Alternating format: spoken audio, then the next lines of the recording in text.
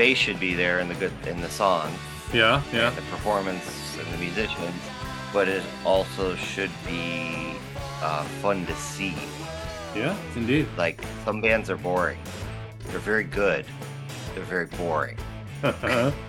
Never wanted to be boring. And the glam thing always got to me. And part of it is just childhood of growing up in the 70s and hearing David Bowie on the radio. Yeah, sure. Somewhere when I was 6 or 7, and I had a little close-and-play record player. On this episode of Playtime, punk rock, glam rock, trash rock, post-modern punk, it's all the same. The artist, formerly known as Vince, is my guest. I'm your host, W.C. Turk.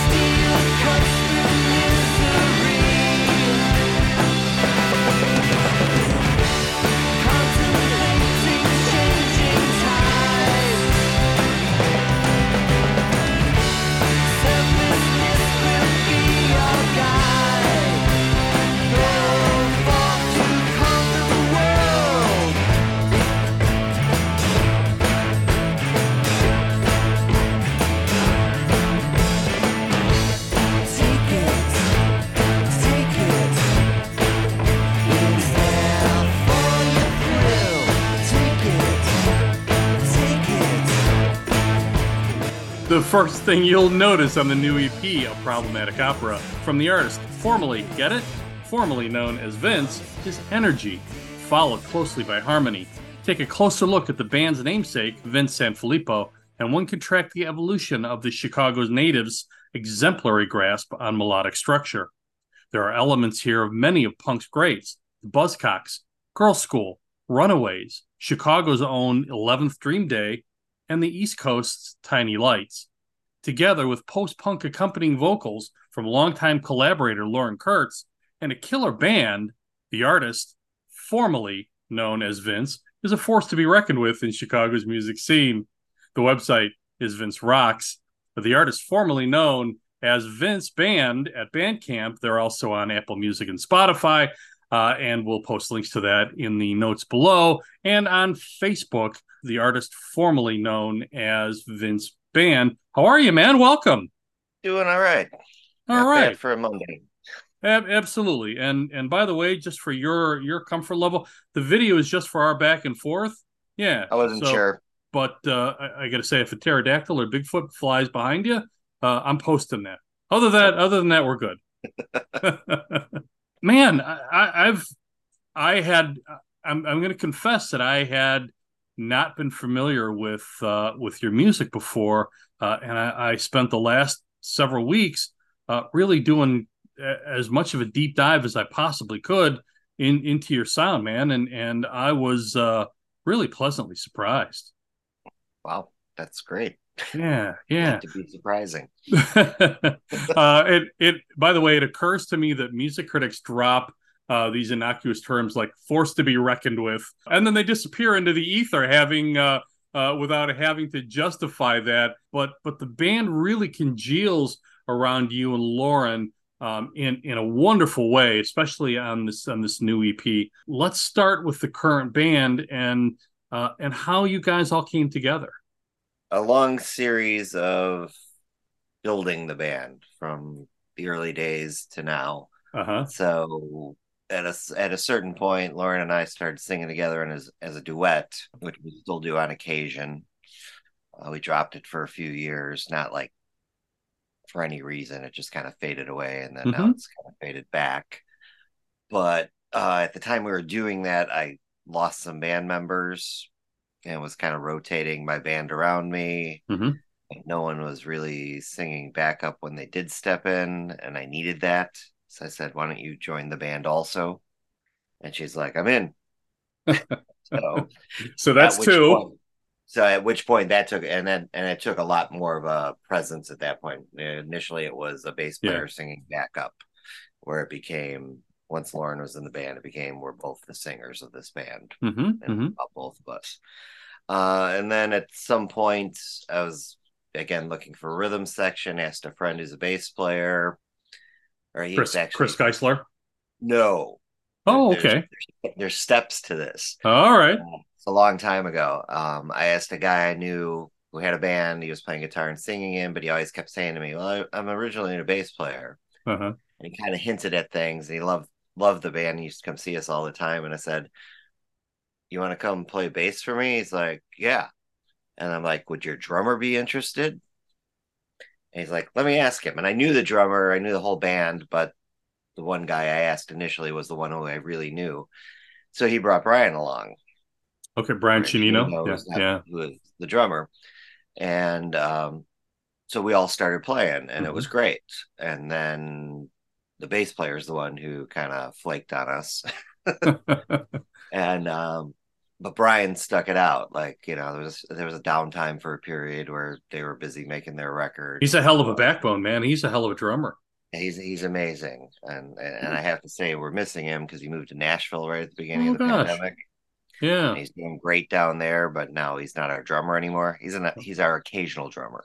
Okay. All Like we played right. a show with him last year. We're trying to play some more shows with him this year, but we have different folks here in Chicago playing with us now. But we have a long history because this was Yeah. 15 years ago probably Yeah. he joined, so he stuck it out and we kept the band going. And then I started working with Chris, a job, just Hmm. working, and then Hmm. ran into him one night and started talking. And I noticed his tattoo of bass strings. And I'm like, "What band are you in?" He's like, "I'm not in a band. I just moved to Chicago 4 months ago and I'm meeting people. And I know you just because we work together and I barely know you. Like, you want to play some music?" And he's like, "Yes." And then we were making our record on display years ago. And I asked V Sonnets, who is now the guitar player in the band, Hmm. to play some keyboards on the record. And he played one track on guitar. So he's like, "If you want, I can play keyboards in the band, like when I'm free. I got a bunch of Hmm. other things going on." I'm like, "Well, that would be perfect because it's the kind of thing, if you're there, cool. If you're not, it's not a big deal Hmm. because we Hmm. already have the rest of the band together." And then he started playing with us at the end of 2011 live. Yeah. Like, we were going out to Brooklyn to play New Year's Eve, and I was talking to him. He's like, "I got nothing going on." He goes, "None of my bands are playing. I don't have to work. I have no plans." He's like, "Can I come play that show?" And I'm like, "Yeah." Wow. And from then on out, he was the keyboard player for, I don't know, 6, 8 months. I don't remember. Hmm. Timelines are hard at this point in my life, especially that many years ago. um, and somewhere along the lines, there was a falling out with the guitar player for the second time. We played a couple shows without him, and we just covered a little extra on keyboards. And I'm like, "We'll figure out another guitar player, lead guitar player." And then we decided to get together and rehearse one night, and V walked in. He's like, "I learned everything on guitar." He's All like, "I'll right. I'll just be the guitar player." And that's the thing. It's like he's both. He's all, around town. Everyone knows him as a guitar player, but he's equal on keyboards, which is why I Uh-huh. brought him in for the record, just for fun. But he's like, "I'll just be the guitar player." And I'm like, "Okay, who am I to complain about that?" You guys Because seem he's to great. have really great chemistry on this album, especially, and then so it kind of seems like, and we'll touch on this a little bit more later, that it was beginning to come together with On Display, but it really congealed for this album, right? Or for this Yeah, EP? on display when we made it, Yeah. we didn't have a lead guitar player. Okay. Just we were playing. A friend of ours had been filling in, but he was in a couple other bands, and he was getting married and having kids and Yeah. the whole 9 yards. And he's still a good friend, and he and I have a side project that every once in a while we write a song and record it. Hmm. But he just didn't have the time, Okay. and we started to like make a plan to record, and he was going to initially be on the record, and it just wasn't working out timing wise. So we just went in and made the record without a lead guitar player. Hmm. I'm like, "Well, I I can get people to do that after the fact." So me, Chris, Brian, and Lauren went in and Yeah. laid everything down, and then I asked a few friends to fill in the guitar parts and via Hmm. play keyboards. And then after that, it really, like I said, the one guitar player came back, but once V fully came on and took over guitar, it really took it. to its, next step. Yeah. Once that happened, it got strong, and we made a single a few years ago in Mm-hmm. New York. That was the five of us, and then another Mm-hmm. one here in town. And then finally we're like, Was let's that get was lucky? Luck was the last Yeah. standalone single. We did that at a Yeah. friend of ours studio here in Chicago. Okay. And before that we did a single that we have listed as the NYC single that Yeah. we recorded in New York with Ivan Julian from Richard Held and the Voidoids.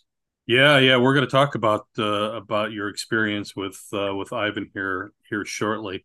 You produced this, you recorded and produced this EP yourself, right? Um, With the well, band? no, the band, and we work with my brother Tony Sanfilippo, who has a great Okay, studio in okay, Bloomington, Illinois. Done all the records basically with him because he and I just have such a way of working together. yeah, yeah, We grew up together and mm-hmm. played music together and were in bands together. But he eventually shifted to Production, more of being an yeah, engineer and record producer for a yeah, living. He still plays and is still a professional musician, but he does mm-hmm. that. So Mm-hmm. we've always worked with him, and it's kind of a symbiotic production. Like I'll Yeah. depend on him for the technical stuff, and he's got great ideas as a producer.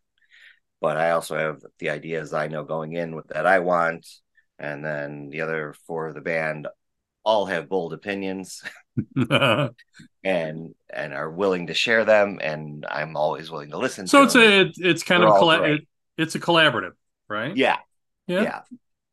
I have to ask this because there's such great energy on this EP. Do you and the band record separately or all together to capture that live energy?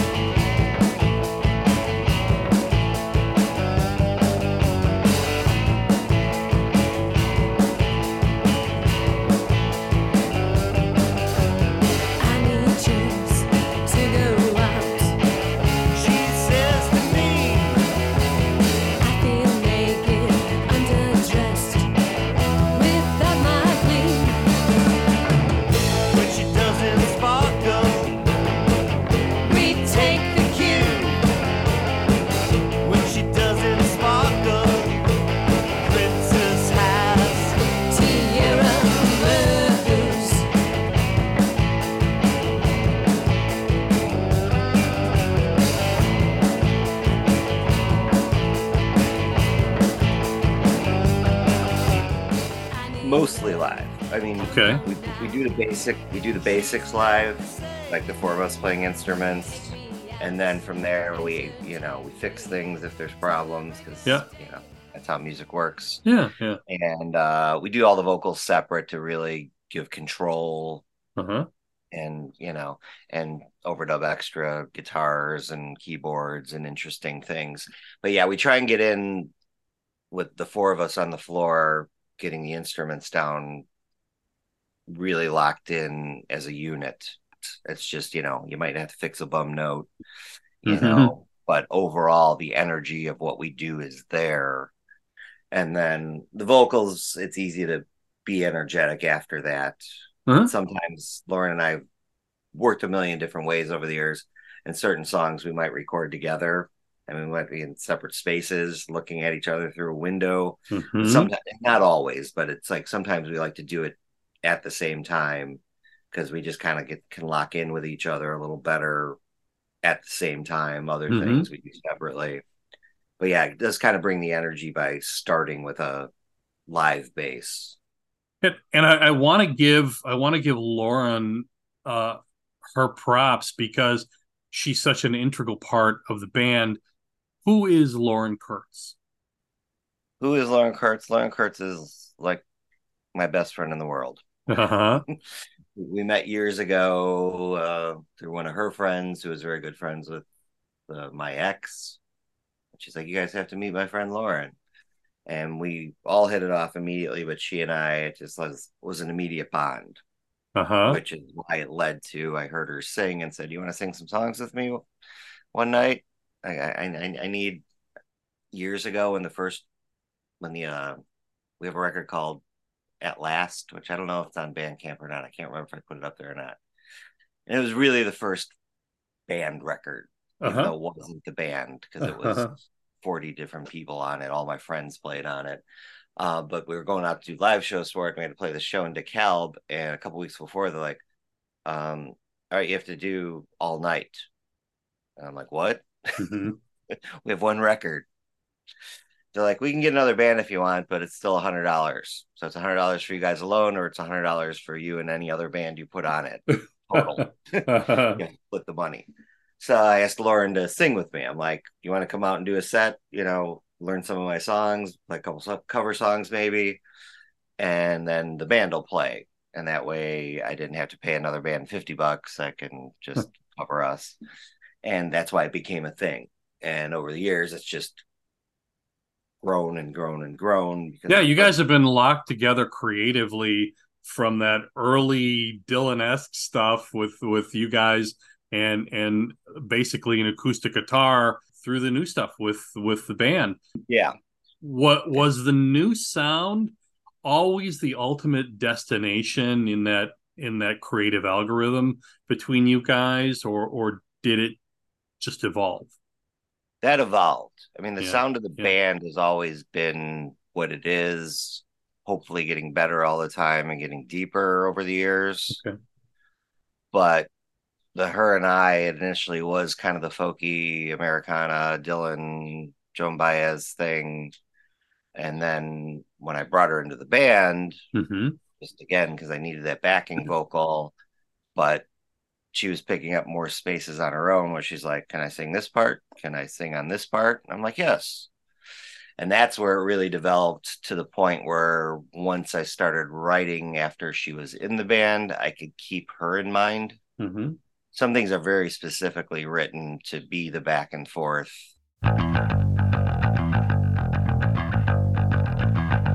With like a day who hides the curtain, her madness drives me wild.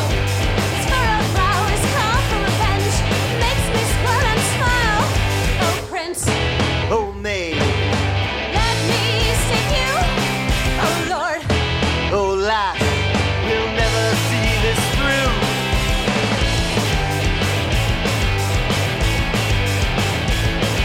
The ghost in my head who only I see is filling me with fire. these voices I hear cause my head to swim. I'm drowning with desire. Oh, Prince, Oh, May, let me sing you. Oh, Lord, oh, lass, we'll never see this through.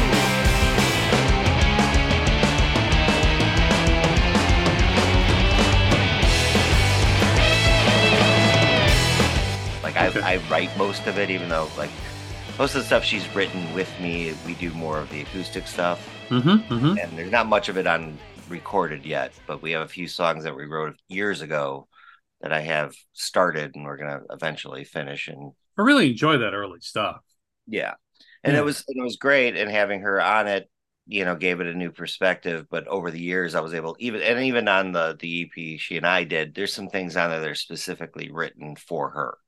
Like Okay. in my head, I was writing for her voice, for her perspective of the world as I understand it, and I have a pretty good Wow. understanding. I mean, Uh-huh. she and I understand how each other looks at everything because we're really that close. So Uh-huh. I'm gonna write from her perspective and put it into like even some lyrical things that I think sound like how she talks. So a lot of bands that the singer, it's all about their focus. Okay, which is fine. Again, if Yeah. I'd Yeah. never found Lauren, I probably would be more still in that mood, Yeah. you Yeah. know. But Yeah. because I found her and we have this thing, I can write to her strengths, thought processes, and mine, and we can mesh it, and I can base it on things that she and I talk about or experiences we've had together in our travels around with the band and other places that I can bring that into it, and it just broadens everything. Mm-hmm. What is her creative contribution to the music, or are you the primary music crafts person or writer, and then everybody else kind of brings their sensibilities or their essence to that initial piece. That's mostly it. I come in with songs, Yeah, yeah. um, full completed songs. Uh-huh. There's like, and there's one song on display called Laser Beam Precision that Lauren wrote the chorus. Like she sent Uh-huh. me the words Uh-huh. one day, and I was like, I can do something with that. Turned it into a song. And like I said, she and I have written a couple songs together that are full on. Like she's like, I got this idea. Here's the lyrics. I even wrote a couple chords, and then I adjust it and I add some other chords. But that's more the folk stuff that we've never released. Mm-hmm. But I come in with the song and say, this is how it goes. And then the band starts playing along to it, and they have kind of free reign to do what they need to do. I can edit if needed, which is pretty rare. There's Uh-huh. once in a while it's been like, I really don't like that, but if you went there, or once in a while someone hits on something really great that I'm like, keep, don't ever forget that, Yeah. or I need it to break But down a you guys have worked together for so long. On Display came right. out in 2011, so you Yeah. guys have been together for more than a decade, Yeah. and so I'm sure there's just a natural synergy there. There is. Yeah, Everyone just yeah. knows where to jump in and where to jump out. And I can listen to it occasionally with the producer ear. Not that they don't listen that way either, because they do. Mm-hmm, But mm-hmm, there's been moments, even like on display, there were a couple things, and I can't place them now, but I know when we got to recording them, based on what Chris was doing on the bass, I'm like, this is a good section for me to barely play the guitar, and we're not going to put another guitar there because that thing he just came up with would be a nice little feature for those 12 bars. mm-hmm. And it should be heard because it's so interesting, and I would have never come up with that on my own. Like I had the chord changes there, but he came up with the interesting line there to go along with everything. So everyone has their space, and we try and find spaces to show off everyone's thing. And again, that's why I'm like, I just throw it out to the band, and everyone is, the arrangement is everyone, because there are occasions where someone will say, do we need the chorus there, or should we just do two verses in a row, Mm-hmm. or should we move the solo section up to here and then the verse to here? So I might rearrange the order of the things I've written based Mm-hmm. on everyone jumping in with a great idea. Having everyone's great view of that Yeah. just makes the bones I brought in that much more. Yeah, yeah. I had a great conversation with John Gallagher and Martin Barr, and they both talked about that collaborative style. So Martin, his work with Jethro Tull and Ian Anderson. Ian Anderson was this. This is how it is. This is how it's going to be played. This is how I wrote it. That's it. He was the strictest kind of manager. And then Martin went and played did a guest piece with Paul McCartney and was astounded at McCartney's. Let's see what you think about it, and we'll play. We'll see if that works and go from there. So it was this really collaborative, interpretive style of music as opposed to this this heavy management style on the other side. But I've found that the very best music encourages that collaboration and that creative interpretation by everybody in the band, even if they're not the principal songwriter. Yeah, I totally. Yeah, That's how I've always approached it. yeah, I've always done things like that. And I've yeah. been like, I was in a band for years where I played bass. That's how I started playing bass, which is Uh-huh. something I do on the side. And it was half and half of that. Like the songwriter really knew what he wanted. He used to demo everything completely, a drum machine, but he programmed it very well. So drummers had a little more space. I had Yeah, a little yeah. less space on bass to do my own thing. But certain songs we would learn that way where he wouldn't do that. And I had the room and it was cool. But I understand the concept. But I've always been, everyone who around me is probably better at what they do than I am. to go with the take on my name, which is obviously stolen from Prince. I am not Prince. I cannot play everything. Well, I'll correct you there and say he was the artist formerly known, Exactly. and you're the artist formally. Yeah. But it did come out of that because it goes back to that period of time is when I got saddled or blessed with this name that friends of mine jokingly said, and then I altered to formal. Uh, Um, and even the first tape I made in the '90s under this name, I did actually play every instrument just to go with that, uh-huh.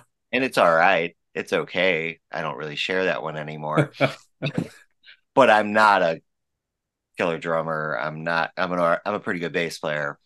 I'm not a lead guitar player. I'm not much of a keyboard player. I can tinker around on all of them, and I can record in my studio at uh-huh. home that way. But having people who are great at those things, who have great ideas on those Yeah, things, which is everyone in my band, yeah, jumping yeah. in on it just brings it to this next level of things that Indeed. I'm always impressed when we get done at the end of the night of learning a new song, Mm-hmm. how it actually sounds now, because it might sound a little different in my head when I walk in. Kind of like the band, it might sound like, but it really goes somewhere else with Uh-huh. everyone because they have such great ideas and such great skills. And I And have to say that one of the real powerful strengths of the band is your adeptness at melodic structure. There are a lot of bands, especially a lot of punk bands, where there's not a lot of emphasis on melody or that melodic structure. But you have a solid sense of that, man. so I always hope for. Yeah, That's what I'm trying for. And yeah, it yeah. probably comes out of not being a kid who joined a punk rock band. You started in theater. I have a theater background. I played Uh-huh. piano as a child. I can't call myself a piano player. Had I stuck with it, I might have been an all right piano player. Now I'm a guy who can tinker a few notes. I can't really sit down and play the piano. I can't read piano music anymore, even though for a short period of my life, 3 or 4 years, I could. uh, But the lessons in that stuck in my head to be melodic sure. and makes it natural when I picked up a guitar to hear how things go together. And in my early, like when I first strummed a guitar in high school, it was Uh-huh. people showing me stuff. But when I got into college and decided I want to pay a little more attention to it, and I needed to write some songs for a play that I was doing where I was playing guitar in the play, Yeah, but yeah. I needed a song. I started writing, and my initial early writings was more Bob Dylan-ish, Okay. you Okay. know, a guy and a guitar Yeah. Well, song. guitars are all melody, and Right, and a piano is melody plus rhythm. right, So they're two different sides of the same coin, but right. But I went equally. into it with that theory that I want to be able to, I always want to write a song that all I need to do is strum a guitar and sing. And some bands don't do that. And some Yeah. bands Yeah. have great songs that one person couldn't really sit down and just play. Yeah. Not to say it's not a great song. A song should be good enough that you can sit there just with your guitar, or I Mhm. mean, or a piano if you're a piano player, which is, I wish I was a piano player because you can take songs so much farther, I think, on the piano, just because you can do the rhythm, you can do the Mhm. melody, the counter Mhm. melody of singing with it. It's harder to do on guitar. And there are Yeah. people who can do it Yeah. on guitar. I'm just not one of those. But I always liked when someone said to me that I don't remember who said it to me first, but then I found various other artists say it. You should just be able to grab your guitar and sing the song, and it's enough. Yeah. Everything Yeah. else is, ornate and decoration on that. Yeah, we get some of that on the earlier stuff where you'll throw in a little keyboard or something. And Right. Yeah. we're going to come back. We're going to come back to that earlier stuff in a bit in a bit because I want to kind of do a deep dive into that. But I kept trying to narrow down a description of the band's sound. Glam rock, trash rock, all fell really short to me, man. Post punk, uh, camp rock, because you guys have this sort of it's not a comedic take on the world, but there's a camp kind of take on the world, and that also sort of fits with the theater Yeah. component of you. So I was just trying for that. But what is the best description that Vince has for the band? Yeah, I don't have a best description because all Yeah. of those Yeah. things fit. I do like to Well, think it's theatrical yeah. because of my background. Yeah. I've always been it should be the bass should be there in the song Yeah. and Yeah. the performance and the musicians, but it also should be fun to see. Yeah. Indeed. Like some bands are boring. They're very good. They're very boring. Uh-huh. Never wanted to be boring. Uh-huh. And the glam thing always got to me. I mean, part of it is just childhood of growing up in the 70s and hearing David Bowie on the radio. Yeah, sure. Somewhere when I was 6 or 7 and I had a little close and play record player, I had Ballroom Blitz as a 7-inch single. I don't know where it came from in my parents' house. My parents have great Wow. taste in music. They Uh-huh. collect weird things, but that one wasn't has always stuck out to me about when did my parents end up with Ballroom Blitz? Because I didn't go buy it. I was 6 or 7 years old. I don't know where it came from. My dad Well, loved maybe that stuff. so And maybe going back to what you said, Martin Bear earlier, yeah. Jethro Tull is one of my favorites because it was one of my dad's favorites. Uh-huh. And so I listened to them a lot as a kid, Okay, which okay. is I mean, I weird. can I can see that coming through in your music a bit. So let me kind of go at it this way then. Ivan Julian said this about punk's roots. Everyone has gotten sick of the corporate pinup doll. They were shoveling out to everyone with no message and nothing that related to real people. The audience was looking for something else as well, which I think comes really close to describing the artist formerly known as Vince's sound. You played with Ivan, right? He we went in the studio with him. Yeah. I was lucky enough to meet him years ago here in Chicago with his friend Nick Tremulous. Oh, Nick's been Well, on the show yeah, I know in the Nick, past. and Yeah. I worked one of his charity concerts years ago, and Nick's assistant producer, publicist who Uh-huh. helped him organize all those sent me to pick up Ivan and David Wow. Johansen at a hotel that were Okay. playing a concert. She picked me specifically because she knew those are the guys for me. Uh-huh.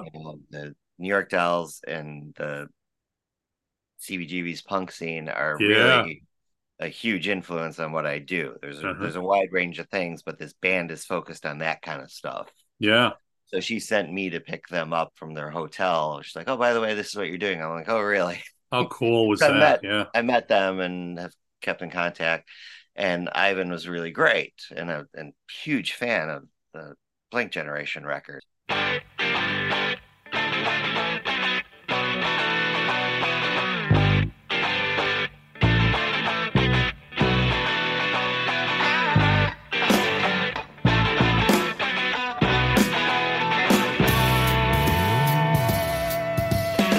I was saying, let me out of here before I was even born. It's such a gamble when you get a face.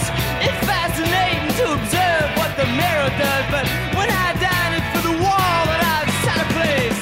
I belong to the blank generation, and I can take it or leave it each time. Well, I belong to the generation, but I can take it or leave it each time.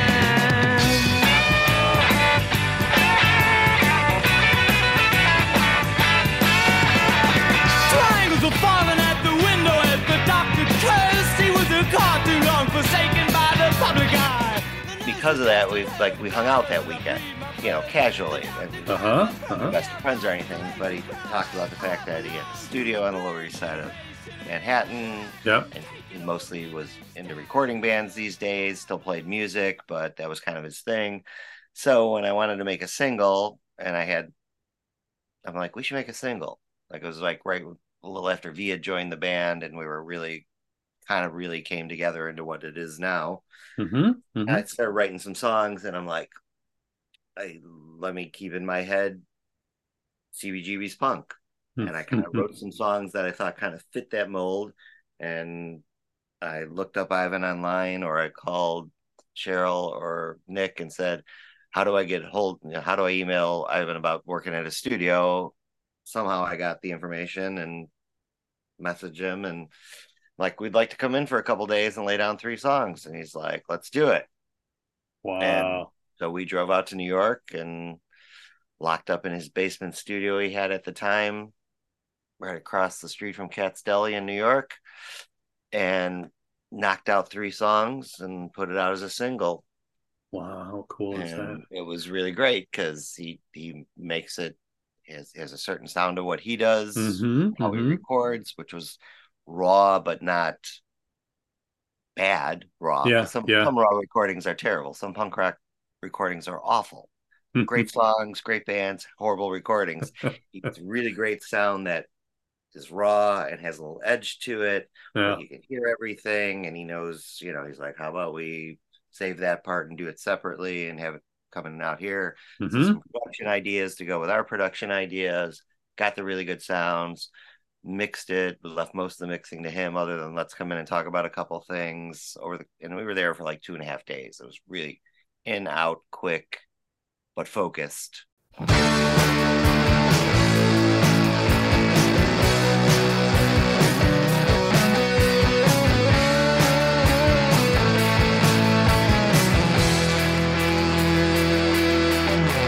There's a buzz in my spine that powers my day. I feel electric, sparks ignite, fires all around. I wear my thoughts like the best they are. Feel the color of nothing is telling you everything will be alright, but just hold tight. Jump aboard, hold on if you can. This rocket blast is heading out beyond the sun. Ivan Julian is this really influential guitarist who played with Richard Hell and the Voidoids, which you said. The Clash, I hear that he inspired the Ramones. He's a music producer, really, really interesting and brilliant guy. But what did he impart to you? What wisdom or what did you learn from just being around him or with him? Do it. Yeah. Go with what you feel, and then if you need to refine it a little bit from there, you can. But that Yeah. initial feeling, that initial thought is probably the right thing. You just Okay. might have to shape it a little bit, Yeah. as opposed to just changing the idea completely. And it was just simple to work with. Yeah. He was just like, go for it. He's like, I'm gonna get everything set up. We're gonna get, how's that sound to you guys? I like this sound. Do you like this sound? I want to make sure everyone's happy and comfortable. And then he's like, if we're ready to do this, tell me when and I'll hit record. And we'd get done with takes and he'd be like, I thought this was a little off. I thought that was a little off. I think we should do it another take of it. Mm-hmm. Mm-hmm. And a couple suggestions I'm sure came out of, maybe if like right there you held it instead of playing through, minor things, but it just was nice to have his perspective from the outside Yeah. as someone who's heard so much music. Not that we haven't, but he's a little older than us, so he's heard a little more. He's been around the world a little more than us in a lot more situations. So to have him just kind of say, if you dropped a little bit right here, or we emphasize that when we get to it in the recording, Yeah. get a little higher. And it just was, nice to have a perspective of a guy who's heard a lot, who's really a great player, that can kind of suggest some things, or at least encourage and support things, because he's pretty just, this is really great. I love this song. I like what you guys are doing with it. And it all just flowed together really quick and easy. And it was nice. And intuition is such an important tool for an artist. Yes. Uh, Once you've mastered your craft or your instrument, then it really has to be listening to those those intuitive voices Right. when they speak to you, and following their lead, really. And he's the But kind of guy who does that, which yeah, has impressed me about his career because he's just yeah, always gone with, well, this thing is not working out or fading away, or uh-huh, uh-huh, he had an urge to do something different, so he just went with it because it was more important to do yeah, what he felt and what he needed to do at the time musically, even if it was something different than he had been doing and making a mm-hmm, living at, that was easy to do or was paying the bills very easily and could just be a job. He's like, no, you got to keep striving for something else. And I feel the same way, but yeah, hearing it from a yeah, guy who's really done it was great. So it was, yeah, it was a cool experience. indeed, I just wanted that kind of connection to that time. And yeah, it indeed. was that for us because I'm connected to that time as a fan, but barely knew about it when it was happening because I was 12 years old.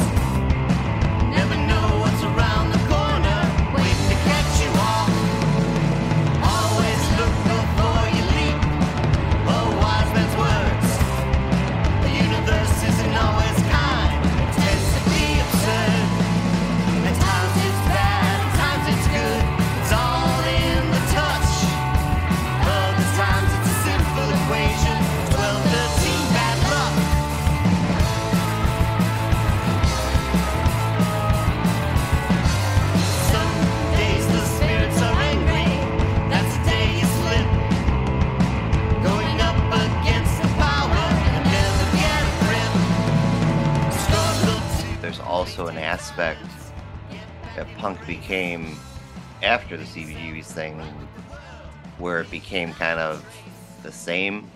Yeah, yeah, When it became the English thing made it a little more the same, even though those initial English bands that were all influenced by the New York bands, yeah. even though everyone says, oh, punk came from England. No, it didn't. It came from New York showing up in England and all going, we can do this. Like But hip it hop. hit a Yeah, certain point. But it hit a certain point where it became mohawks and leather jackets like London, yeah, but yeah, sounding more like the Ramones, yeah. and everything became that, and it got a little homogenized. Like I Mm-hmm, can't not say London is an influence. Sex mm-hmm, Pistols were amazing. The Buzzcocks were amazing. mm-hmm, They're not mm-hmm. London, but the English punk also influences what I do. Just the New York punk was a little more diverse. When you really look at Richard Hell to the Ramones to Patti Smith to Television, none of them sound alike. Television's a weird art rock band. Everyone calls them punk. They're a weird art rock band.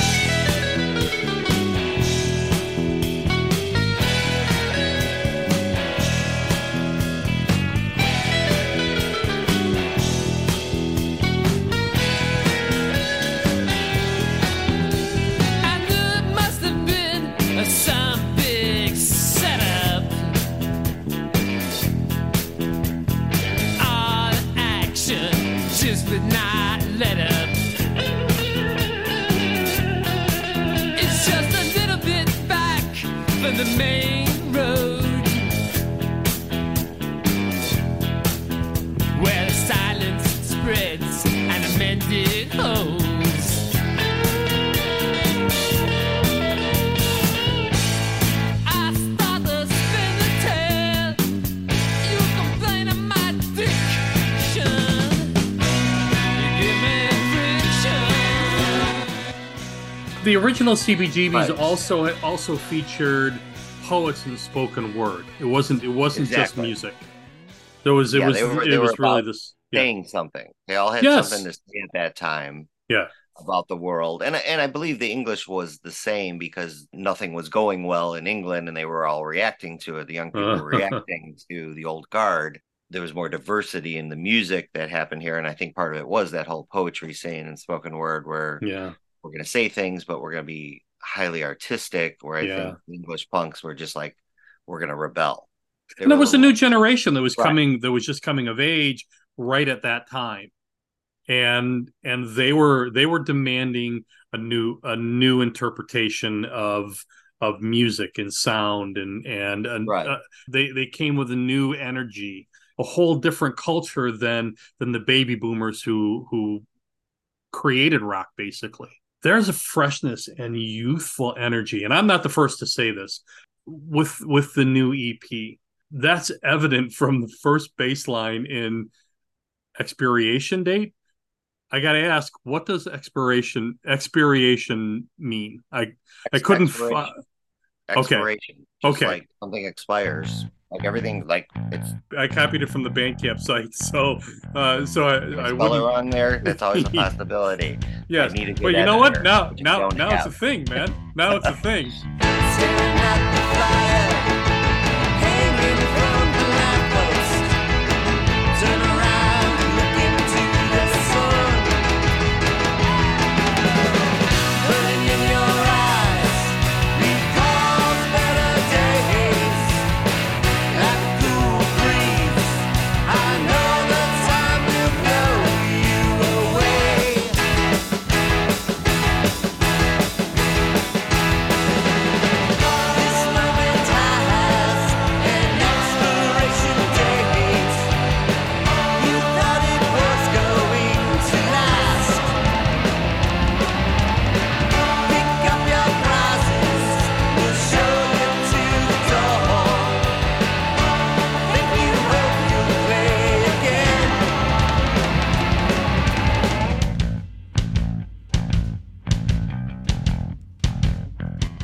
Yeah, it's expiration date. Like Okay. the milk has an expiration date. Sure. And these things in this world have expiration dates, Uh-huh. and that's what I'm commenting on. That things expire at some point. Yeah. Your Yeah. thought may not be the same after this, or what you're thinking might change, and it's hit Hmm. its expiration date. So Which is really this kind of postmodern perspective. yeah, I had a conversation a couple of weeks ago with Kelly Hansen from Foreigner. He has this really cynical view of the future of music, and he was also very critical of the profit margins to artists from streaming services, as are a lot of artists. I'm sure yeah, you've got some thoughts on that as well.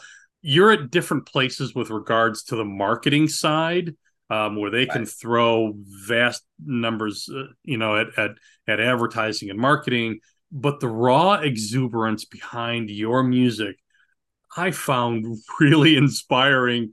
And when I first heard you guys, I was it was like a dawn. It was like a cool shower after a really hot day. What does Vince get out or expect to get out of a life in music? Do it because it's the creative thing, which goes back to somewhere in my life I tripped over being a creative, and I don't know how. I don't come from a long line of artists or musicians. Again, my parents loved music. They would have liked to have maybe played music when they were younger, but Yeah, yeah. didn't at the time in their lives. Do And they encourage you? they did that. They found the So free important. piano in the Yeah. neighborhood and got it and gave me the Wow. piano lessons, and then said my brother's a professional drummer and now a recording engineer, Hmm. and he started at 4 years old. Our uncle, the drummer, set him up to play, and it just took over his life more than Yeah. mine until I got a little older. So we had encouragement, but that was the closest direct, was an uncle who encouraged my brother to play drums. Okay. Me, it was just I did. I don't know where. I just jumped into doing theater in high school, but my parents were always behind it because again, they Hmm. listened to music. They took me and my brother to theater and art museums. That's so So, important. so it always was a part of both of us. Yeah. And then after I got into theater, I realized I wanted to do more of my own.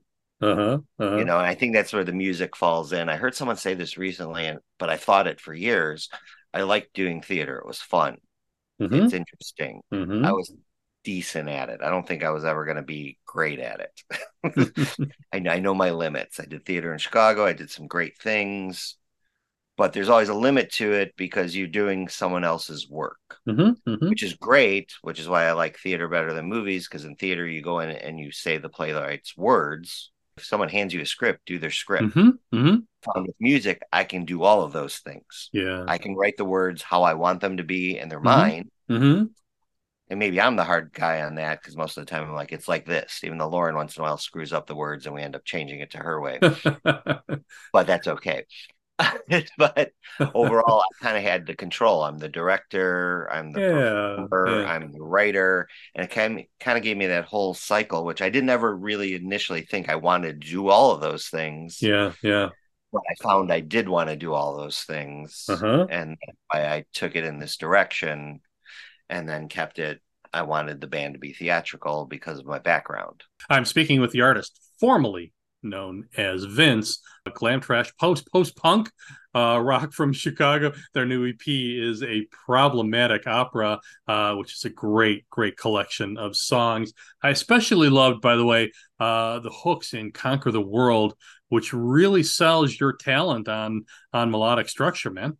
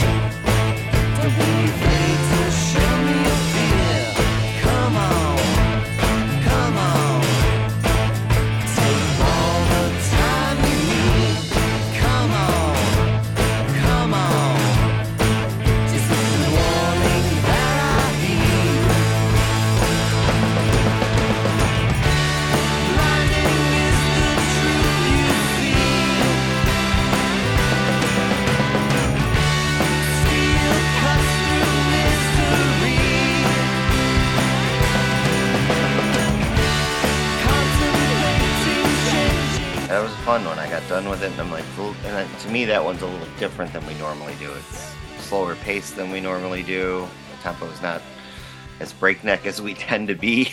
Going back to what we said, where I said the punk got a little homogenized. Yeah. Punk records out there that are 3 minutes of the same beat, and 12 songs that are all at the same beats per minute, fast and loud. Again, there's a lot to it. I love that.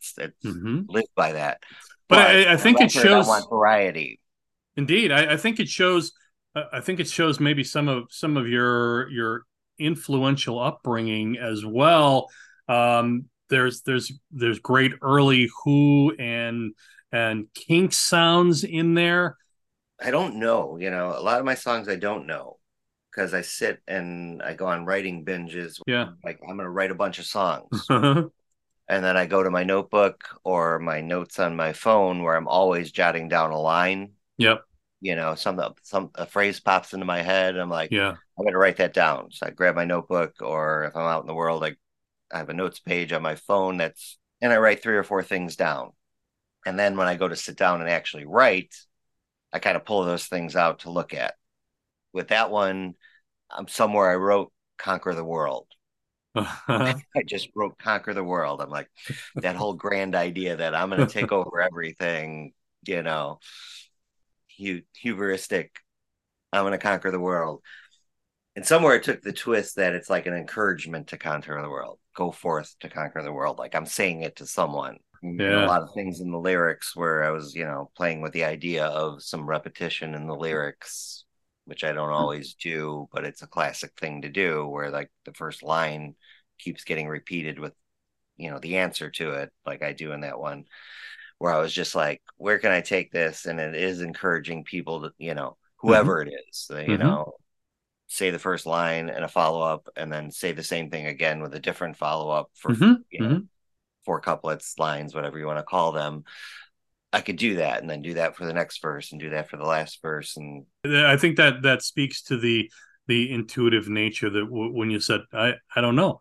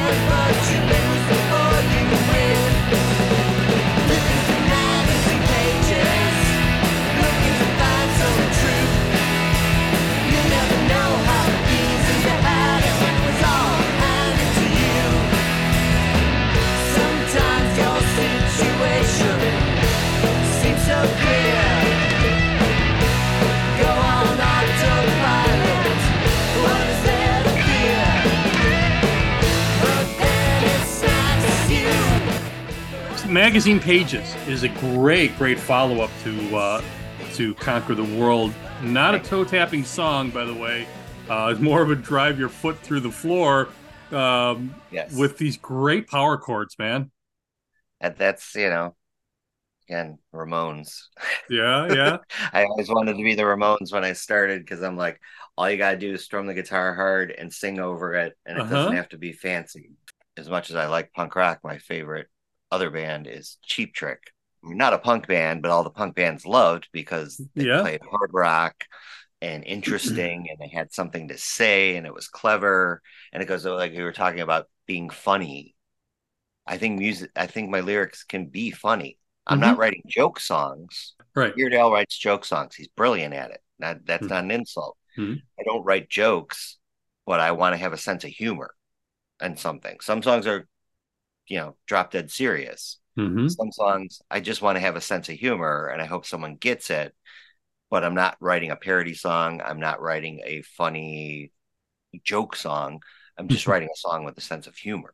There's a reminds me of a friend of mine, another local artist who I produced his radio show for a while, Flabby Hoffman.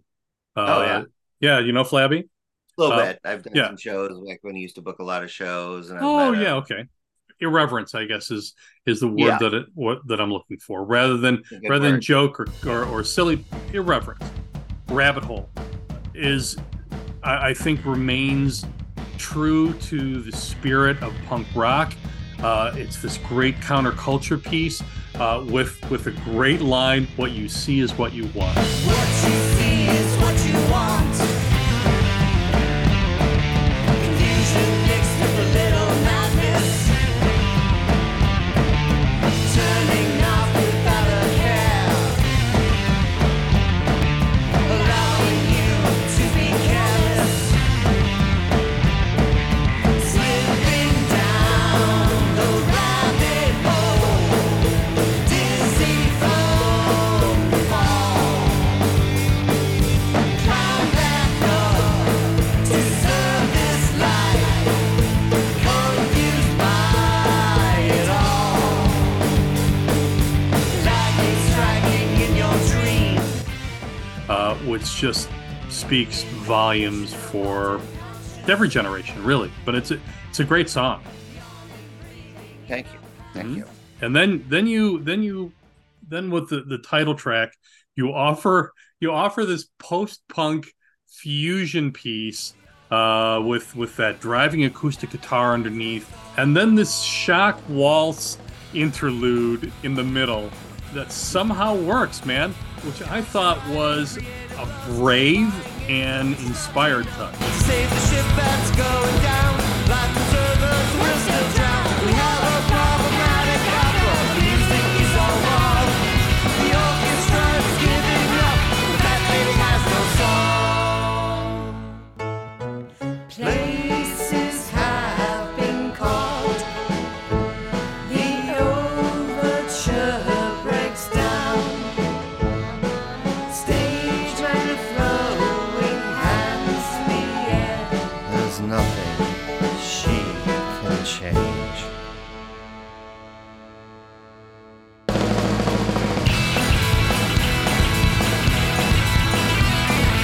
Wailing divas, prima donnas, conducting miscues, falls off stage, burning footlights, crying clowns. All the sets are crashing down. We have a problematic opera. The music is all wrong. The orchestra's giving up. That lady has no song. Thank you. Yeah, that one was a fun one, and that was just one of those to challenge sometimes Uh-huh. yourself to do something different in your own songs and your own writing. And I started writing that one, and again, it goes with my theatrical themes. Mhm. Comes from my theater background, and our records all kind of have theater and art based titles, just because that's been my whole world Mhm. for so many years. And I started writing it and going with, again, a lot of theatrical imagery. Yeah. And to the point I'm like, oh, it's driving along, and then, again, very Ramonesy, two chords, just chugging back and forth. And then I'm like, how can I change this up? And then And you did. And yeah, and I went into the waltz, which also goes to like a big influence on me, even though it doesn't always show, is Uh-huh. like cabaret music. But again, doing that right in the middle of the song, Right. it's kind of abrupt, and then this sort of waltzy cabaret style, and then you kick back in. There's a whimsy and a reverence there, that is purely artistic. Like I was starting to say, like one of my big influences, which is, and I'm not the only rock person influenced by it, but a lot of rock people I Sure. know, is Kurt Weill and Brecht Uh-huh. writing songs. Uh-huh. Goes to my theater training, which introduced me to them. And then I realized Weill's a brilliant composer, and it's not, I will never be a composer like that, but I can take some influence from what he did and the theatricalness of his music and waltzes and different periods of music and work it into the rock music. Yeah. Yeah. And that's kind of the basis of this whole record is that song. I got done with that Yeah. song and I'm like, I want to make a record because I already had the production ideas. Not Okay. completely, but I Okay. had the idea that that middle section was not going to just be the rock band playing a waltz. We're going Uh-huh. to find something different and different instrumentation. Mm-hmm. And it's going to really, take a 180 for that section Mm-hmm. and how it sounds, not only the style of changing, time signatures, and that it's going to be different instruments. It's not going to sound like a rock band for 30 seconds, 48 seconds. I don't know how long that section actually is. The whole song is so short, it's pretty quick. Uh-huh. And then we're going to go barrel back into the four on the floor punk rock, loud and Yeah, it fast. works. It And works. then, Works. then I think it was V who came up with the ending, which is not like anything. It's just taking the song and turning it into that kind of 50s sounding Yeah. thing. He's like, if we, I think he just started playing it one day at practice. We ended with the noise and the falling apart, and then he kind of went into it, and Chris and Brian followed him. I'm like, that's how we'll end it. That's we'll make that part of it too, to really take Yeah. it to the next level of overproduced and all kinds of different things happening at once, because I had already heard the rock and roll and I already heard the waltz section in the middle, and I already heard that I wanted it to fall apart at the end and be weird and and be a mess and feedback and out of time and noise, and then to bring it back to that little lilting coda that Yep. is the song itself, but in yet another style that popped up. I'm like, there we go. It's like this little, to what I thought of was the Brian Wilson quote of the Teenage Symphonies to God, that all his things were going to be. I'm like, this is mine. It's like, because it is movements of a piece, like Uh-huh. classical music, which again, Yep. I'm not writing classical music, but there's some different movements and it changes and comes back and revisits. And I'm like, and we're, putting extra things into it that we might not It's necessarily a always use. problematic opera. Yes, which is my band. We are always a problem and always a mess. There you And go. but we always get through to the end and we do our thing and we entertain. So And great stuff is always coming out of it. I wanted to touch base on a couple of your earlier pieces. Working backwards here. On Display was a really we mentioned it earlier, a really fun album from 2011. And it has this catchy B-52s-esque song, this call and response song between you and Lauren that reminded me a little bit of B-52's 52 Girls, but it's the song "Oh." With like the day who hides the curtain, her madness drives me wild. Scar of flowers call for revenge, makes me squirm and smile. Oh, Prince, Oh, May, let me sing you. Oh, Lord, oh, lass, we'll never see this through.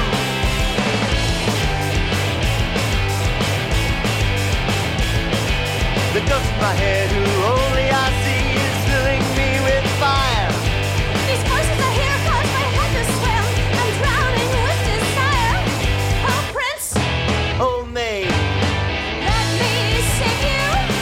Oh, Lord, oh, lass, we'll never see this through.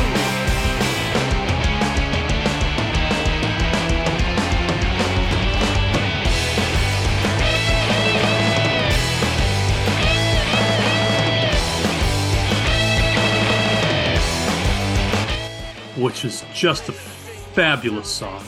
Thank you. Thank you. Yeah. Yeah, B-52s are a huge influence on me. Yeah.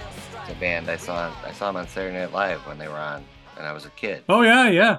Yeah, that live I watched it and I'm like, what is this? What is this? And then I think we all had that and David Byrne and oh Talking yeah. Heads Oh having yeah, that there's plenty of same those thought. things like that, Yeah, but Devo and B-52s always stuck out to me because I saw the Saturday Night Live the night it was live. uh-huh. And I'm like, what is this? And went out, and I was probably in junior high, 1980, I think it was. I Uh-huh. was just into high school.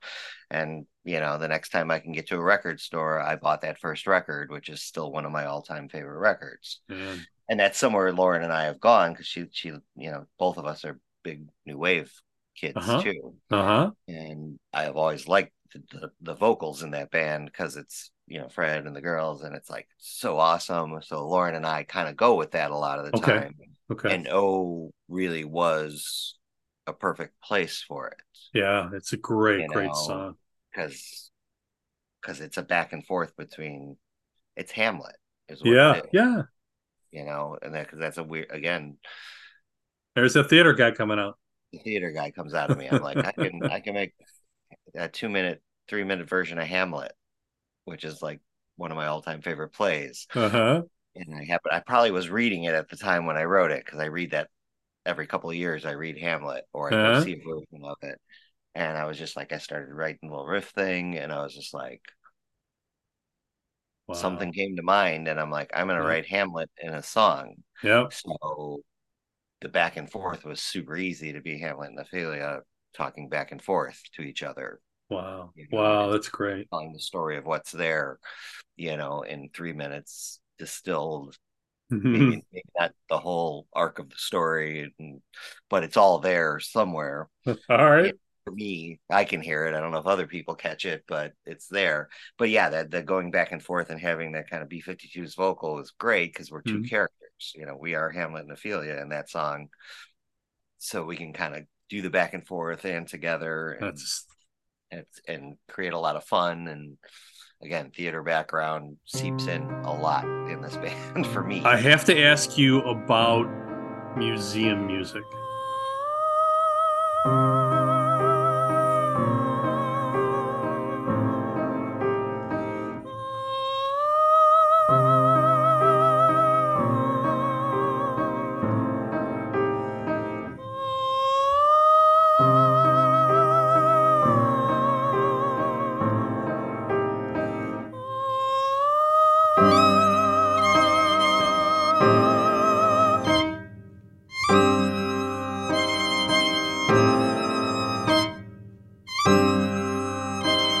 When people look at your catalog, it would be an easy piece to overlook, but I think they'd be doing themselves a disservice. It's a decidedly instrumental piece. It's this minimalist collection. I was reminded of Brian Eno's ambient music, or later Talk Talk, with these great whole notes surrounded by negative space. Talk about why you made that album. It was a soundtrack for a museum. Okay. Going back to my theater days, I was in a theater company called the Chicago Uh-huh. Actors Ensemble up in Uptown, Uh-huh. in Bradley Center, and one of the members came up with this concept: let's have a museum. And we had this huge old Masonic hall in the building that was our Okay. theater space. Okay.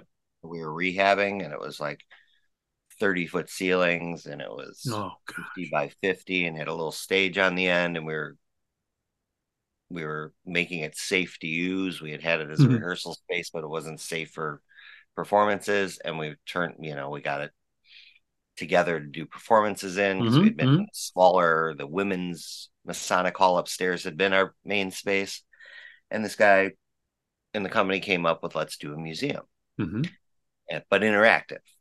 Some of it will be paintings and sculptures, and some Yeah. of it will Yeah. be performance and video. And so the first time we did it, they put me in charge of music for a lot of things at the theater because I like to do that. So I did, I'd written some things that were in plays, or I had pick the music and the sound cues. Mm-hmm, So mm-hmm. for the first one, to go with what you just said, the first one I used Brian Eno's Evening Star as the soundtrack. Oh, interesting. Yeah. So it just played from the four corners of the room very low the whole time Mm-hmm. the museum was open, which would be open like, we did it like a theatrical run where it would be open on like Friday nights from 7 to 10 and Saturday night and then Sunday afternoon, for a few hours. And you can just come as you want and you can walk through and look at the art and you can see things. And some of it was like someone was making paper. That was their art. So you wrote the music to the space. So I wrote so we had this big space. And after doing the first one and having the Eno playing, I'm like, I want to do something more when we decided to do another version of it. Sure. We ended up doing it I think 3 times. The first time was that, and then we did another run later, and then I think we did it a third time. But when we were getting to it, I'm like, I am going to write music for the space. And so Eno was a big influence, always has been. And I sat down at a piano. I wrote the first half of it's all piano, and the second half is all basically feedback and keyboards. And then on song number 2, Carl Lazarwith with these haunting vocals. Why only that one song? I don't know. I got done writing that one, and I thought of her. She was a trained opera singer and my brother's roommate at music school. That's how I knew her. I was lucky enough to know an opera singer. And I'm like, would you call Kara and see if she would do this? He's like, yeah. But I wasn't looking for vocals, except that one I thought I had this little line on the piano. I'm like, that would be really cool if it was an opera singer. And I brought her in. So yeah, I sat down at a piano and wrote the first 5 pieces. I think it is on piano. Yeah. And then I went to the piano that I wrote it on at my job. I used to write it on my lunch hour and went in at night with my recorder, and my brother came along with me because he still lived in Chicago at that time. And he and I were always recording stuff in a rehearsal space at our parents' house. And I'm like, come along with me and record this stuff. I need someone outside pressing and record and helping me along. And then he plays the percussion on the record.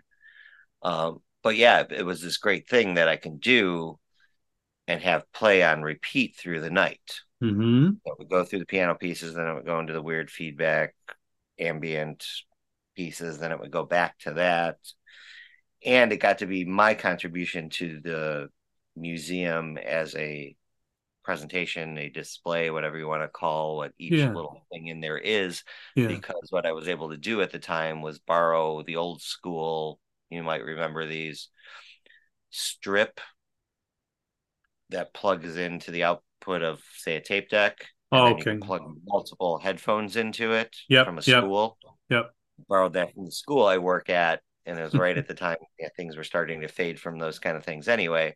So I was able to set up a table in the room with 10 or 12 sets of school headphones. And it was playing from all corners of the room. And there was a lounge. We had a smoking lounge. It was back when you could smoke indoors. So we had a little room off to the side. And I created a soundtrack for that. But that was just like, I picked song.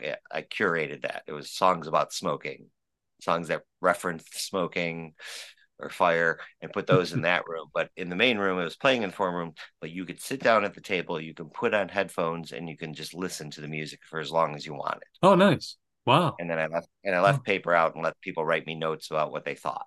I think it's brilliant that you wrote to the space. I just missed you at my one of my favorite haunts, Montrose Saloon, 2933 West Montrose here in Chicago. In 2022, you released Third Man Record Booth, which I think showcased again your grasp of melody with this lo-fi sort of lost Beatles recording. So you did Minuet on Monday that has a great Norwegian wood feel or an early Bob Dylan feel. If I find the words in a note, I'll send a messenger to you, feelings to rush with pressure to my head. For response, I'll wait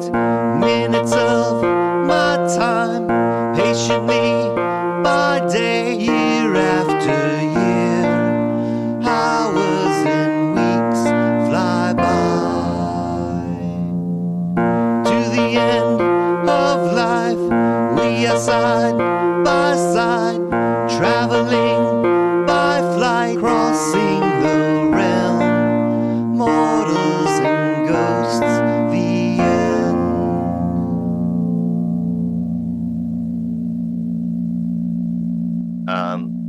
That song came about. I do a project every February. It's called the February Album Writing Month. Okay. Someone started, like a friend that played with Chris that works over at Old Town School turned me on to. Okay. And the goal is every February you sit down and you write 14 songs in 28 days. Okay. So I did that, I don't know, 6, 7 years ago. I did the first one I ever did. Yeah. And that turned into my Back Home record. Okay. Which is a solo record. It's mostly like just me and acoustic guitar. Yeah, a good friend of mine, Anna Soltis, just did that. Cool. I met Anna at Montrose when I played there last week. Yeah, she's wonderful. She's great. And I listened to you interview Sizagal because I literally just met Anna 2 weeks ago. But we have a bunch. She was there to meet a friend of mine that said, "Come out, let's hang out." And turned out he introduced me. And now I'm really disappointed I didn't go. And I didn't realize she does this, but yeah, I got turned on to that this one year, and I wrote the 14 songs, and then I took 6 or 7 of them and made Back Home. Because some of those I don't think they're on this record, but I have this tendency to write for the band, and I have a tendency to write other songs. Yeah. And I don't ever sit down specifically to write either way, but songs come out. I want that for the band, and I get other songs done, and I'm like, I don't want to ever do that with the band. So that's why I make these other things, these solo records. And so the first year I did it, I made Back Home, which is me and a guitar and my brother playing some organ and percussion on it that we did down at his studio. And so then for the next couple of years, I barely did it, but I'd do a couple songs. And then I hit like a 3-year streak where I did the 14 songs every February. And Minute on a Monday, whatever year I did that, was one of those, I was on this goal to do the 14 songs. And I came home on a Monday, and it was toward the end of the month, I think. I don't remember if it was the end of the month. All I knew is like, I wanted to do something, but I was kind of low energy. And I think I either had to go into work that night after coming home from my day job, or I had plans that night. Yeah. But I'm like, I'm still going to try and get something in this hour and a half I have free right now before I have to be somewhere else. And so I grabbed my guitar and I grabbed my phone and I grabbed my notebook and went in a little whatever space I was working in that year. Because sometimes I write in this rehearsal room I'm in right now. Sometimes I write out in my laundry room. Sometimes I write in my living room, wherever I'm at, depending on who's home. If my girlfriend's home, I'm up here. If she's not, I might be in the living room. But I think I came upstairs and stood in front of my dryer because I remember the one year I wrote in front of my dryer a lot because it worked as a desk. The world is literally your writing stage. Yeah, I can put my notebook on top of the dryer. I can have my phone there if I needed to hit record. There you go. I prefer to be standing, so it's a good height. And I'm like, I'm going to knock something out. And then the concept came to me, do something that is a minute long, to keep it short. Because years ago, I started writing a minute-long record, like where all the songs were going to be 1 minute. I wrote 6 or 7 of them, 8 of them. I was shooting for 30. Never got there.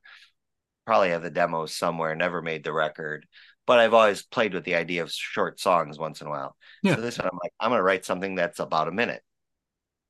Hopefully it'll be a minute. It turns out it's a little longer, but and the idea, and it was on a Monday. Yeah. So, and that concept came minute on a Monday. And then I just rolled with it and I knocked it out. That one was like one of those quick ones. Some songs are quick. Some songs take hours.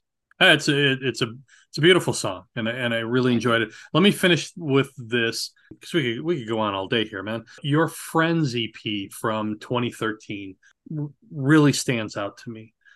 It's a really fine collection. There are 2 standouts in particular that I want to ask you about. Tom Yorr and the song Drugs Away. Who is Tom Yorr and why that great song? I've tried to face my future with a long whip and a chair, trembling in the lion's den aware. I've stopped the needful dreaming started shaking hands. I stopped them all. I stopped them all. I stopped them all. I stopped them all. If I recall it rightly, there was no one that I knew. Tom was a guy I played in a band with. I met him at my theater company years ago. Okay. He wrote us a pop world beat opera based on Wojciech. Wow. Which is a heavy duty, weird play. But he reset it in like the island somewhere. Okay. It had this world beat thing. The whole cast was African American, which was interesting in the mid '90s because we were a bunch of white people doing theater. But he wrote this thing, and it brought a diversity to our theater. And really, we were already on the leads of trying to be colorblind casting when that was a thing, before everyone talked about it, just because the company was open and the company existed before I joined it. So it wasn't like it was my idea, but it was cool that we always did things like that. Yeah. Tom did this opera, assembled a band for it, but he had all these great pop songs. He had a band, but and that's actually the first time I met him. His a two-piece version of his band played like New Year's Eve at our theater. We did a play, and then afterwards we had a party that were like as a benefit for the theater, and it was New Year's Eve, and his band played. I'm like, this guy's amazing. And then he came in and did this play, and I had nothing to do with the play other than I worked box office and things because I was there. But then he did a performance late night one night with the band and members of the cast doing other songs. Okay. And Drugs Away was one of them. I think he did in that first show. If not, he did it in the next time he did the show. Yeah. Just the band show. So I fell in love with the song. Then the second version of the band doing a weekend at the theater, he had me come in with some other people to do some backing vocals and performance stuff because it was a very theatrical band. And then somewhere along the lines, the third version of the band show, he's like, would you play on a couple songs? I know you play. So I played keyboards on a song. And actually, funny thing is, he had a song called The Museum that I think the guy who came up with the concept of the museum at the theater stole from his song. I think the first time we did the museum, we would play that song. I think it was his idea. He had the song. Then Greg from the theater company said, let's make a museum. Tom, can I use your song for this? Because they were friends, which is how Tom showed up. And then, so we're at this point where we're going to do this big theatrical show with the band and the singers and theater people. And he's like, I would like to just sing this song with a woman in the company who would sing some backup. And they had it was very theatrical. Yeah. Very planned out. The band was called the Weird Sisters in Recital. And he went with the concept of a recital is a planned program. It wasn't we're a rock band just playing songs. It's a planned program. So we do this big theatrical. So he's like, I'd like to not sing. Would you play bass and let the bass player play guitar and you play bass? I'm like, sure. And that's when I started learning to play bass. And then we did another version of the band where he's like, would you be the bass player? Because the guitar player had left town, or the bass player who also played guitar had left town. And I became the bass player in this band. So we played this song a bunch of times in there. And then I started doing it in a duet with my brother, just because we both loved the song. And then I was sitting around a few years ago learning how to record on my computer, I think. I can't remember if I did that EP on my 4-track or if I was starting to learn how to use a computer to record. But I'm like, I'm just going to record some songs by my friends because I have friends who write great songs. Yeah. And I pulled that song out and my guitar out and relearned it. And has he heard it? Has he heard your version? Yeah, that was the thing. Is I made the EP and I didn't ask anyone because I'm like, none of you are gonna sue me over doing their songs. I'm not gonna make any money doing your songs. It's all gonna be good. So I just made it, put it on Bandcamp, and the day I put it on Bandcamp, I sent it to the 4 songwriters. I said, "Nice, surprise! I recorded your song. I hope you're not mad at me, and I hope you like what I did to it." And Tom and I hadn't talked in a while at that point because he kind of hides away now. We talk once in a while, which is great. He occasionally goes out and plays music, and he's on my long list of I'm going to get him out and play a show because he's so good and he hides Yeah, and he writes yeah. better songs than anyone I know. And I've Uh-huh. been thinking this for like 25 years now.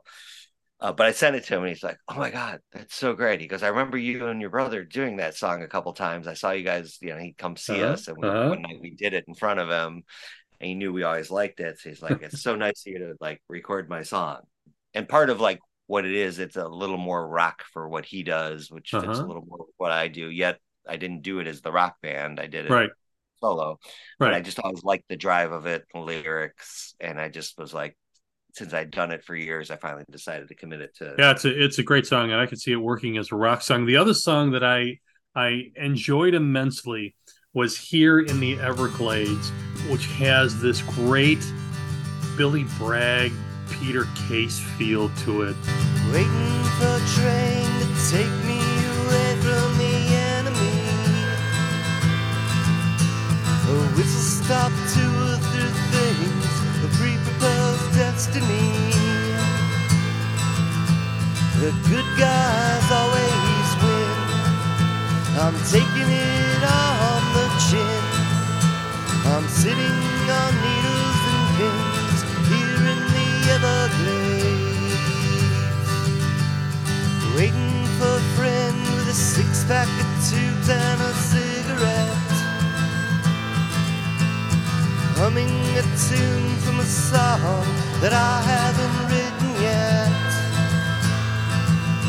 The best rides always run late.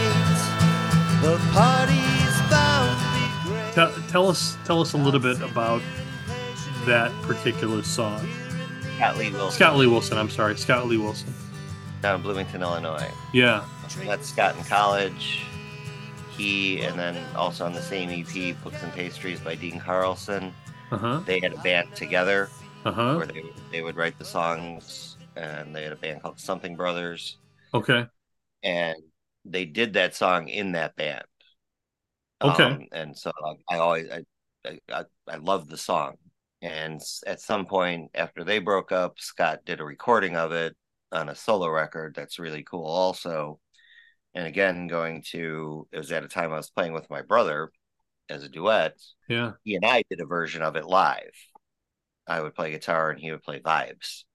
And so it's been with me for years. So when I was sitting down, I'm like, I haven't played Everglades in a long time. So I start strumming it out. I'm like, I remember how to play this. Let me listen to it and make sure I know all the words again. So I sat down and made a recording of that. And like I said, and I balanced it by doing Books and Pastries by Dean, because they were the two main songwriters in the band, and Yeah. they were the lead singers of the band. Yeah. They just two of them just sang, and then they had a band around them who all contributed and wrote songs with them also. But it was about the two of them. And Dean is a very good friend. They're both friends, but Dean and I have stayed friends all the years. I see Uh-huh. Scott, or Dean has been really close with me, especially because when my brother moved to Bloomington to work in a studio and then open his own studio, Yeah. he started a band. And I just wanted to play great songs that have always resonated with me that happen to be by people that I'm friends with. Same with the fourth song on there, my friend Richard Bacchus, who wrote that Terrible one. Love. Yeah. He used to be a great band out of New York called Degeneration. Uh-huh. Band, and had a good run in the 90s. And now he's in North Carolina with his band, The Luckiest Girls. And he's just a guy, I just like his songs. Like he's a friend and I love him. He's a great guy, but his songs just speak to me. And that one really caught me. So I started playing it Yeah. alone. And I'm like, I'm going to do that one too. Just someday. I have a list of songs in this room for Friends 2 and Friends 3 EPs that All right. someday You'll come back. We'll talk about them. On Saturday, July 29th from 6 to 8 p.m., you're performing a show with Lauren. It's a Vincent Lawrence revival at the Northman at the Riverwalk, 233 East Riverwalk here in Chicago. What can folks expect to hear from that show? I'm going to do a first set myself, Okay. which is going to be the Back Home record. Oh, great. And maybe a couple things from a couple of the other EPs that are on Yeah. Facebook, excuse me, Bandcamp that I've recorded in my Mm-hmm. attic. Because I got a couple solo EPs on there, maybe a couple of the Friends covers. I got to practice this week. We'll figure that out. And then the second set will be me and Lauren, and we will do our old Americana folk duet, where Nice. it's the record she and I made years ago. We do a bunch of covers in that band just for fun Uh-huh. because I love playing covers. I don't like singing covers. I don't think I'm good at it, You especially guys because sound great together. You and Lauren sound great together, and she's got a great voice. when we started singing together, something clicked, which is Yeah. why we've Yeah. stuck it out the last 20 some years together doing stuff. And she's great in all aspects, but the initial was the more folky Americana stuff Yeah. and alt country stuff, which is what she loves all of it like I do, but like I think she's really strongest in that, as strong as Mm-hmm. she and doing Neil Young or doing old country songs, and I can give her some more. I feel like I give her more room in that, even though I give her as much room as possible in the rock band. Like I want it to much about her as me. Like it's nice to like break it down to the simple, and we'll throw in a couple of band songs. We did Yeah. magazine the other night at Montrose. I'm like, come by and Nice. song with me, and we do one off on display that the band kind of faded out of the band set. Yeah. Yeah. A little more rootsy song, so it kind of works really good with just the Well, guitar. it sounds like a great friendship and a great collaboration. Obviously, some great music is coming off of that. The new PE from the artist, the new EP rather from the artist formerly known as Vince, is a problematic opera. VinceRocks.com is a website, and the artist formerly known as Vince Band on Facebook for timelier updates. I'm taking it right. If they want to know what's going on with the band Yeah, in that's right. as real time as you know it. Keep shows posted on the website. When there's new music, it pops up on the Bandcamp. Nice. Messages wherever possible to folks. Returning to the Montrose Saloon anytime soon. I'm sure we will. I gotta talk to them because I'd like to do some more solo shows, but I also we've been really busy this summer just individually, which Yeah, so there have a lot yeah. of band shows, and we're all kind of itching. We're just like we just need to line up someone who gives us some dates that we can all do. All right. And Yeah, yeah. then or travel with the band is in the works because we did a little quickie head north tour for 3 days earlier Uh-huh. this summer. You guys have gotten some extra attention that you haven't gotten here at home outside the city, right? Especially in on the East Coast. Yeah, New York really likes us. Like Yeah. we hooked years ago. Lauren and I went out there and played a couple shows when we were Is there a stronger punk scene in New York than there is here, which is kind of really underground to a couple it, of it's clubs? kind of the same. There's a good rock scene in New York, out in Brooklyn, and a little bit in Manhattan. And we just lucked into it. And that, like I said, she and I went out and played a couple shows one weekend where we played like 2 nights at one club and another night at Okay. another club, and kind of met some people. And then some bands came through Chicago. We met this great band called The Yeah. Choke. They're not around anymore, but their drummer Johnny Couch, he's a musician to check out. Uh-huh. Full records out.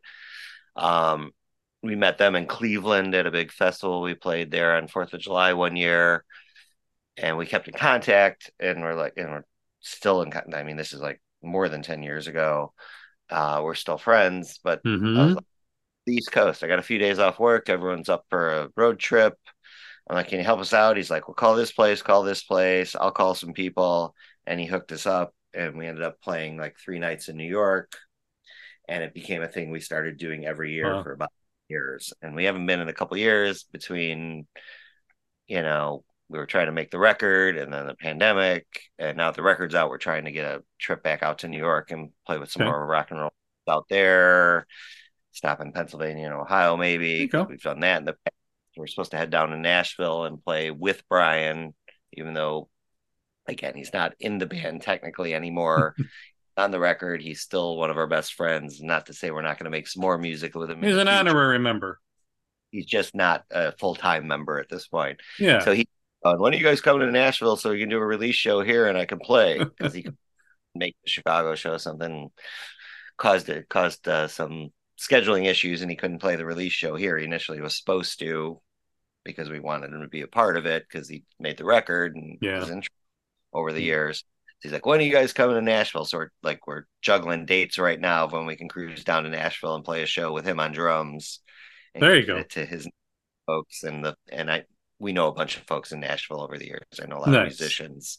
Nice. There. Again, A Problematic Opera is the EP. I'll post links for listeners to pick up that fine music and check out the early stuff too. Highly recommended. You will not be disappointed. And anytime, by the way, Lauren or Yvonne want to come on the show, I'd love to get a long assessment or long view of the state of music and punk music in particular from Mr. Julian. But anytime that he or Lauren want to come on and give their side of the story, I'll be here, brother. In the meantime, Vince, thank you so much, man. This was wonderful. You were great. Thank you. Thanks for having me. It's been a good conversation. Years of working, no task. All my instincts are off base as I'm jumping through the hoops. All the credit will not. And I'd like to thank my guest, the artist formerly known as Vince. A link to his music is in the notes below. And a special thanks to Richard Hell and the Voidoids and the band Television for their songs, which were used strictly for educational purposes. Please feel free to share this podcast, and if you enjoyed the podcast, please click the subscribe button for notifications about future guests and programs. Until then, for Playtime, I'm W.C. Turk. Starts giving up, that lady has no soul.